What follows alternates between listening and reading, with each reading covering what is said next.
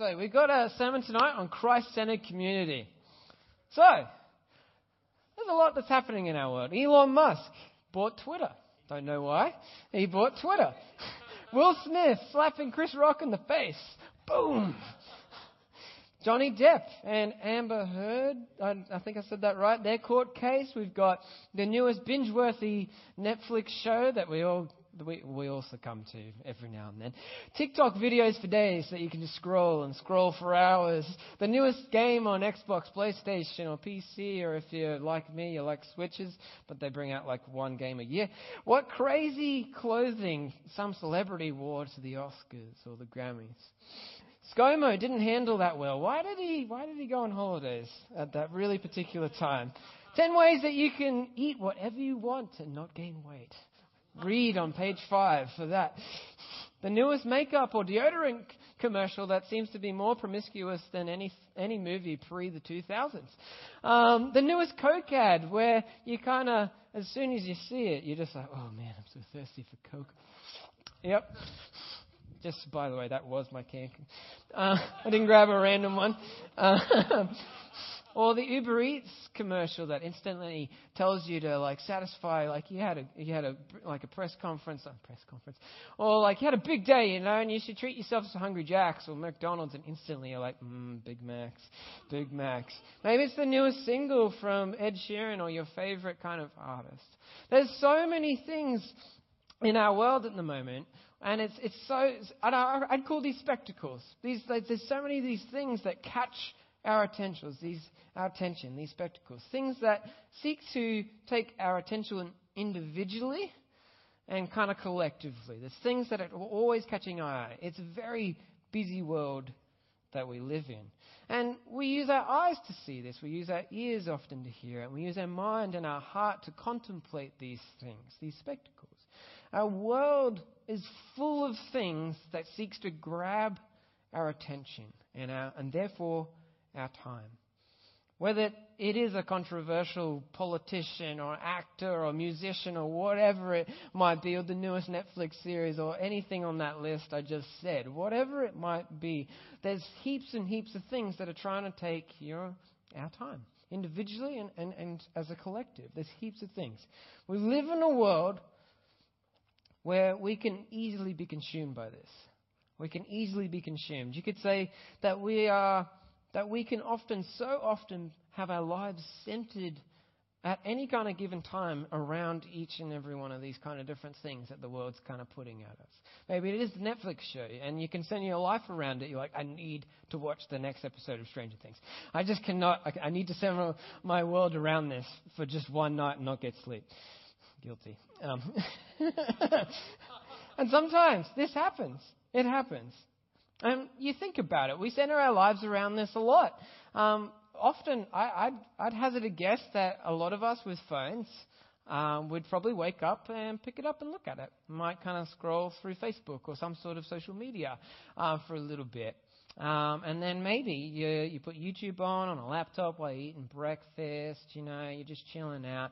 And maybe you're consuming your time on the way to work or school or uni or whatever you're doing at the moment. And then when you get home, often our time can be consumed with technology again. It can be like, okay, let's watch some Netflix. Let's scroll the feed again. Let's see what's happening. And we're distracted over and over. Maybe there's heaps of news that's happening around our world and we're just ever consumed by everything that's going on in this really connected and fallen world.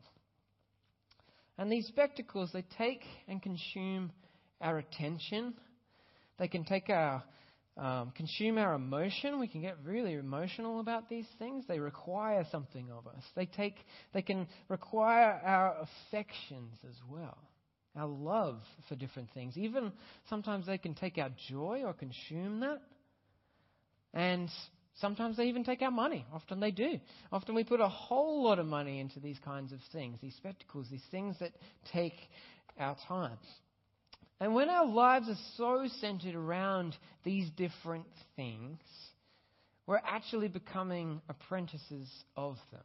It might not just be one thing, that's the thing. It might be multiple things that we're centering our lives around at any given time. We're becoming apprentices of these things. We're learning from them, yeah? We're learning from them. We're being shaped by them and who we are and aren't becoming. We're spending lots of time on them. And just like anything, if you spend enough time with a person or with some sort of, you put your attention on anything in particular, it will start to influence you. It will start to change you. It's a pretty common sense. Like the Bible does talk about it, but it's a pretty well-known thing that whatever you spend your time with will often shape who you are and who you're becoming. And we'll be apprentices to the spectacles and the distractions that happen in our world. And we've been going through this series called Apprentice of Jesus, or Apprentices of Jesus. And the basic premise of this is that I use the word apprentice. The Bible uses disciple. And apprentice is probably the closest I could find to kind of that idea of what a disciple is. And so I'll use that. So most of you would know there's apprenticeships you could do. I haven't done an apprenticeship, so forgive me for my lack of knowledge. I need like Adrian or someone else who's done it. But like a carpenter apprentice, yeah? For instance, spends a lot of time with a qualified carpenter. No way. No way. And they learn what it means to be a carpenter, yeah? They learn how to chop wood. They learn how to cut it at the right angles. They learn how to use different tools and how not to use different tools. They learn how to maybe make a cabinet. Maybe they learn how to make the frames of a house. Whatever it might be, they learn how to do this. Then but the only way that they can do that is if they spend time with the qualified carpenter, yeah? They're not going to be able to do that if they're just sitting at home. They spend time, they listen, they learn, they question. They spend time with this person. And then eventually they start becoming more like a carpenter. And then they start to do carpentry. Once they kind of know a little bit more, they get given a bit after a time. And in an even greater way, we're called to be an apprentice to Jesus. In a greater way, we are called to be an apprentice of Jesus. And that is someone who spends time with Jesus, becomes more like him, and does what he does. Same kind of thing. We spend time with him, we become more like him, and we do what Jesus did. And that's the call of every Christian. That is the call of being an apprentice of Jesus. We spend time with Jesus through prayer, through reading the Word, through other different awesome practices that we've seen in the Bible and that we've come up really creatively. We walk with him throughout the day. We have the Holy Spirit to help us do this. It doesn't just stop at the Bible reading and prayer in the morning or night, whenever you do it. He guides us. We spend time with him as we're doing our life. It's not like there's things that aren't covered by God in a way. We're going to work, we're going to uni, we're going to school. We're doing that with him. We're walking in step with him. We're spending time with him. We're listening to him, and we start to become more like him as we listen to him. And what we find is that as we continue to listen and we spend time, we become more like him. And the more we become like him, the more we start to do what he did. And it might not look exactly like what Jesus did all the time, because it's a very different context in the first century to now. But we learn and we become more like him, and we do what he does in our particular context. So we be with him, we be like him, and we do what he did. And that's what an apprentice of Jesus is. That's what an apprentice of Jesus. But my point really, before I get into the passage for today, is that if we are an apprentice of so many different kind of spectacles, different things in our world that try to take our time, then how can we be apprentice of Jesus? How can we do that? Jesus talks about this in the Sermon on the Mount in the book of Matthew, and where you actually can't serve two masters. Yeah, you can't. Yeah, and one of the main things this is trying to cross is not that you just have to isolate yourself and be like a monk or something like that, and just like 24/7 you're with Jesus, or you can't, that's the only option. It's not saying that. It's like it's a wholehearted type thing. You can't serve something half-heartedly. You can't serve God half-heartedly while you're over here, or at least you can't stay there. You've got to kind of turn the tables. So you can't serve two masters at the same time. And in the same way, we shouldn't have two apprenticeships. We shouldn't be kind of worshipping and idolizing something else whilst trying to do it with Jesus, because it won't work. It won't work. If our time isn't actually spent with Jesus, but rather kind of these other things that seek to take our attention, and then we're therefore not actually, we're becoming more like something else, then we're not really becoming more like Jesus. We're not spending time with him, we're not becoming more like him, and we'll way less be able to do what he did. So my point for tonight is that as apprentices of Jesus, as Christians, our lives need to be centered on Jesus, both individually and collectively. As apprentices of Jesus, our lives need to be centered on Jesus, both individually and as his church, as a collective people. So I want to explore that, but I'm just going to pray real quick. Why don't you join me?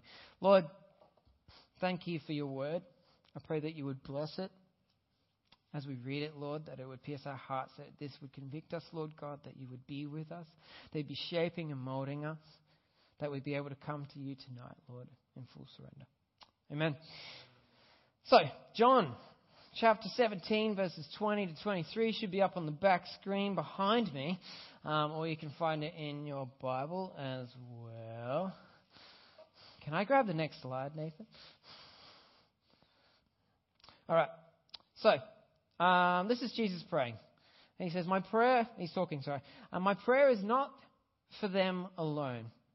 I pray also for those who will believe in me through their message, that all of them may be one. Father, just as you are in me and I am in you, may they also be in us, so that the world may believe that you have sent me. I have given them the glory that you gave me, that they may be one as we are one, I and them and you and me, so that they may be brought to complete unity, that oneness comes out again. Then the world will know that you sent me and have loved them even as you have loved me. So it's a bit of a confusing thing as you follow it, but we'll unpack it. It's a lot of talks. But basically, Jesus is praying to God the Father. This is during his ministry on earth, almost 2,000 years ago. Jesus was praying to the Father for those who are already believers, who are already followers at the time, particularly like the disciples and the big group of disciples that started to kind of grow. And he's praying. What he was praying just before this was very similar to this prayer. He's asking God, can you please unify them? Can you please work through them so other people can come to know them? And in this passage we just read, he's praying for the people that will come to know him after he's ascended to be with the Father. He's praying, AKA, for you and I, in a way, and everyone in between since then and now and into the future. He's praying for us. He's praying that we, and the central kind of theme here is unity and oneness, and that we'd be showing the love of Christ in that. It's it's a profoundly awesome prayer. It's really quite awesome. So verse 21, he prays that all of these people that will come to know him may be one. And the example that he gives is the oneness that he kind of has with the Father, between Jesus and the Father. He gives that as an example of what he would desire for the people that would come to know him. And if you read the Gospel of John in particular, it's a fascinating gospel. It's a really cool read. And you'll see that, this is quite significant, because the connection between the Father and between Jesus it's intimate. It is a huge focus of the book of John. Even as Chris pointed out last week in his message when we were doing a prayer kind of session out there, Jesus goes out regularly. I think it was 25, 26 times you said, or something like that. Yep, cool. And he regularly goes to this quiet place, to a desolate place, or you could even call it a lonely place. In other words, he went by himself. And he wanted to center himself with God. It was as if Jesus was like, I just want to be with you, Lord. I want to spend time with you. I want to align my will with you. And I want to do what you have made me to do. It's a similar type of thing of what we're called to do. And we see over and over in the book of John that Jesus is totally consumed with doing the Father's will. He brings it up all the time. So like a lot of different people from different walks of life kind of like, why are you here? What are you doing? Or like, who are you? Are you this person? And he seems to, not every time, but it comes up a lot. And he keeps going back to, I'm just doing my Father's will. I'm here to do the Father's will, and I'm here for that and that alone. And over, he tells people why he is here, doing the Father's will as his primary goal. And you see this, and that's just a couple of little things that you see over and over. He is just consumed with that relationship. And you see this interplay between Jesus and the Father throughout the Gospels even, but particularly in John. And it shows itself in many, many different ways. There's this oneness between them, yeah? There's a unity. There's a unity.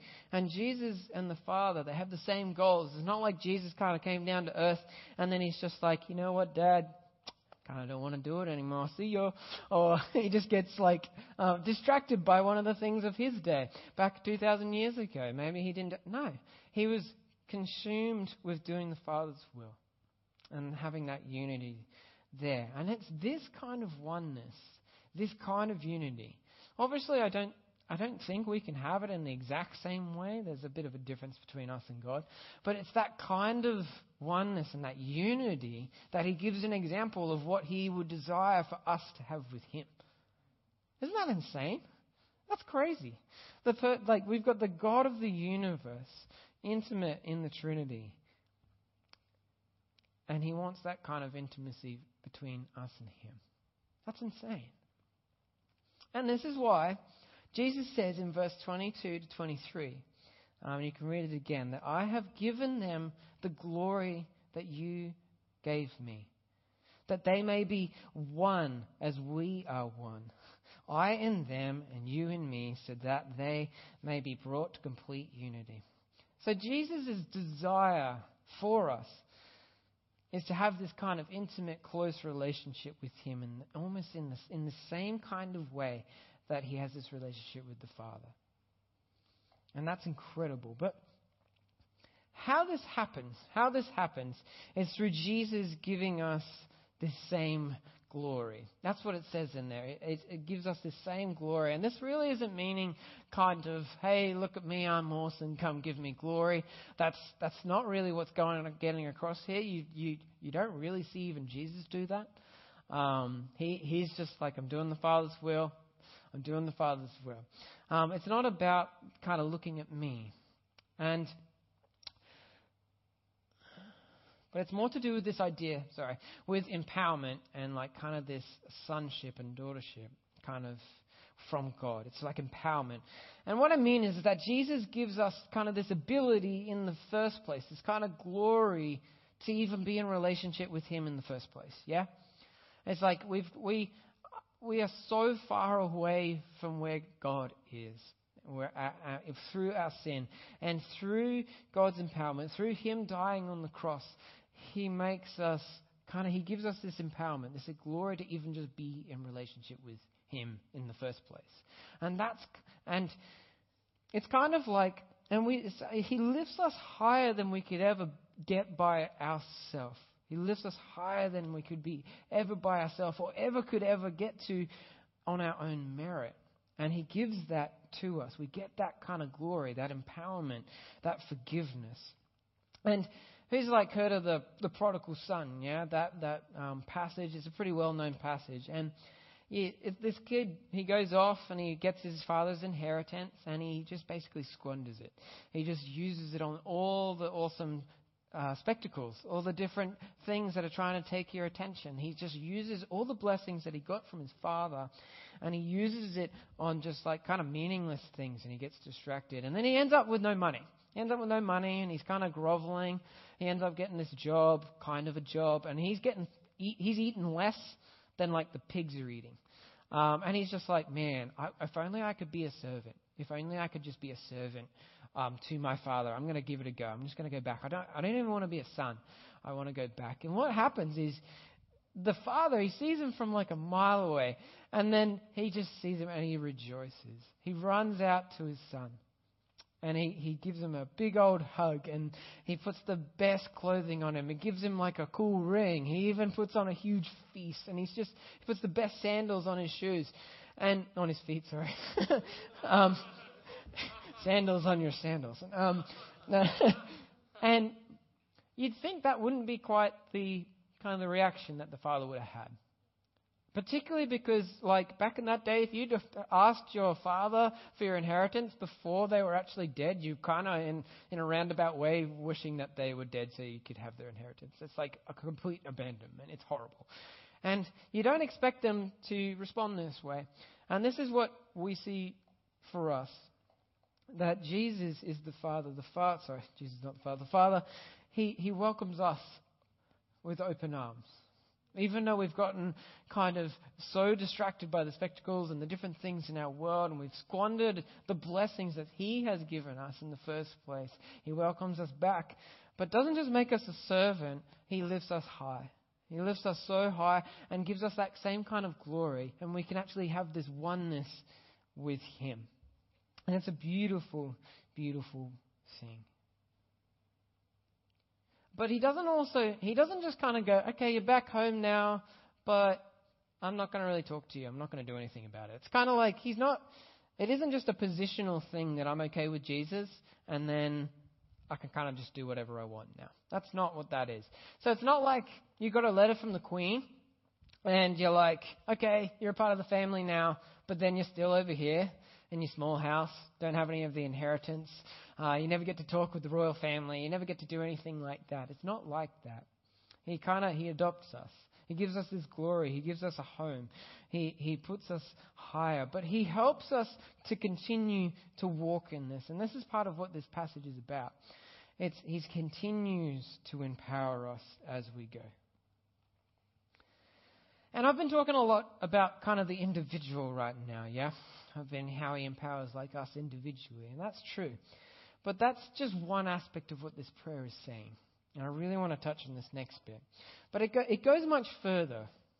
It's not just an individual type glory and empowerment that we get from Jesus. It's not just an individual thing. It is important that it is, but it isn't. And it's easy to see. It's easy to read the Bible. It's easy for us to interpret everything, even when we're at church, through that kind of individualistic lens, because a lot of our culture we're in is quite that way. But He's meaning more collectively in this passage. His language is like that.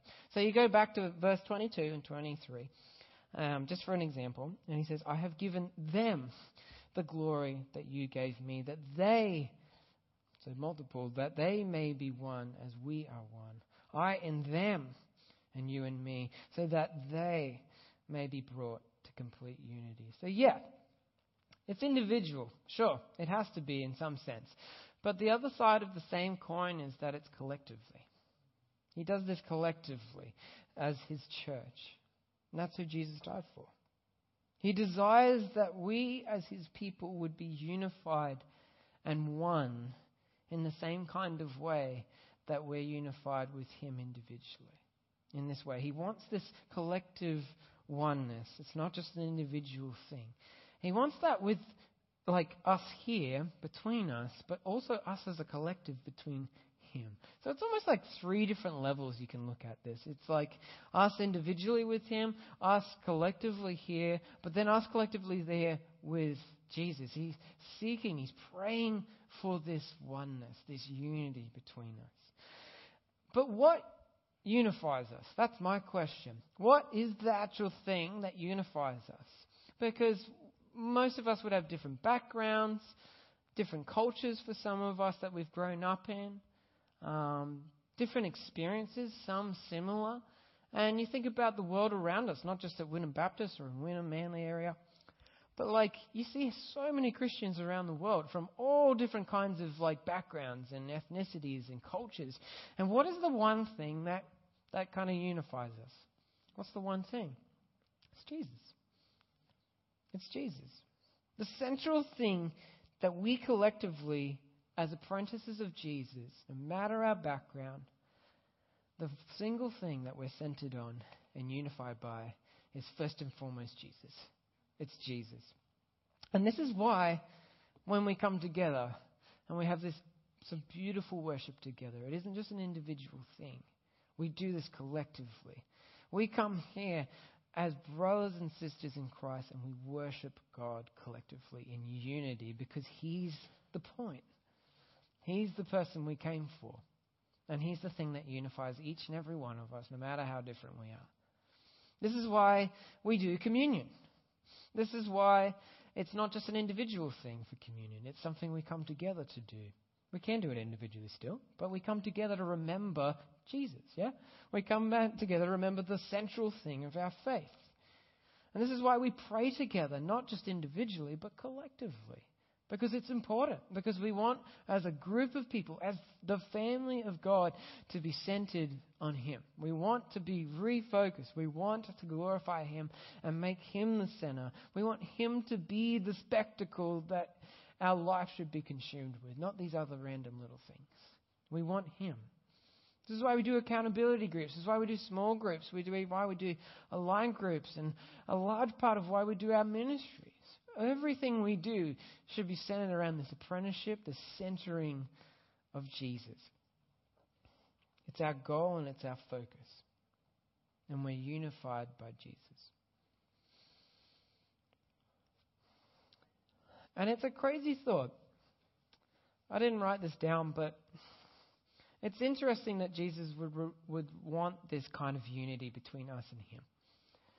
And I think to myself, and it's not like I'll put shame on yourself or anything like that, but it makes me think, we have a beautiful church, but it makes me wonder, I wonder how much more we could be this unified, God-glorifying unit of people that could go out into the world and love Him if we would just come back to Jesus each day.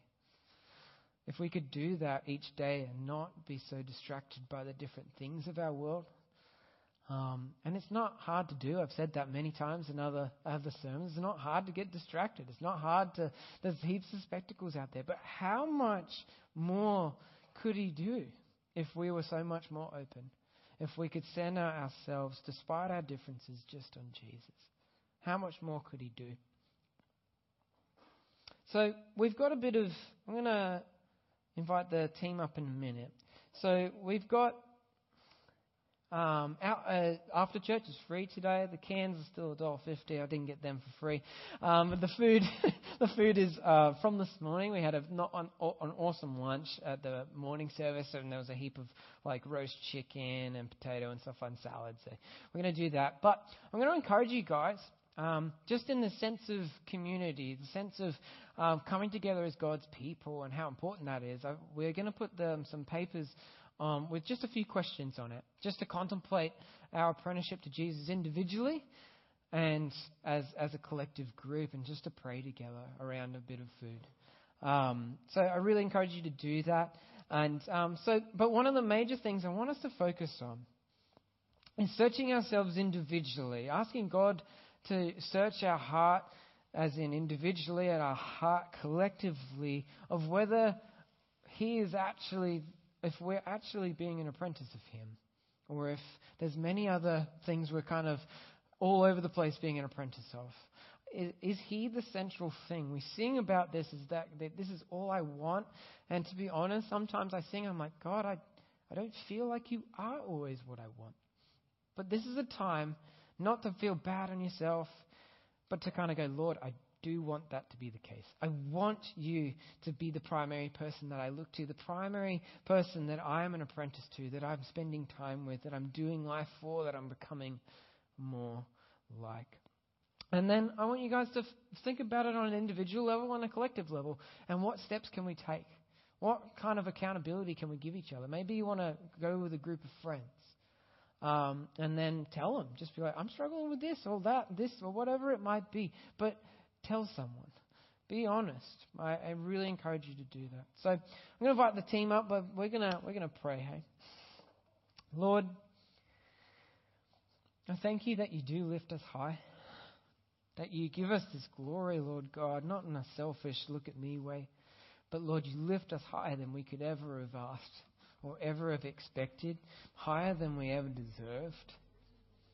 And Lord, I pray that we would be a church that's marked by a people that can show the love of Christ through our apprenticeship to you, Lord God, that our single focus, our single greatest focus, and the single biggest thing that we're centered on as a people is you.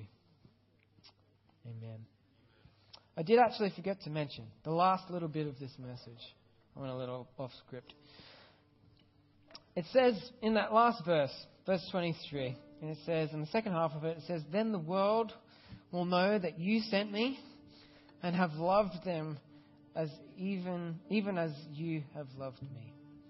So it's when we actually do this individually, it feeds into our collective, and when we do it into our collective, it feeds into our individual. But when Jesus is center, when He is most important, when we're focusing on our apprenticeship to Him, the world will see it.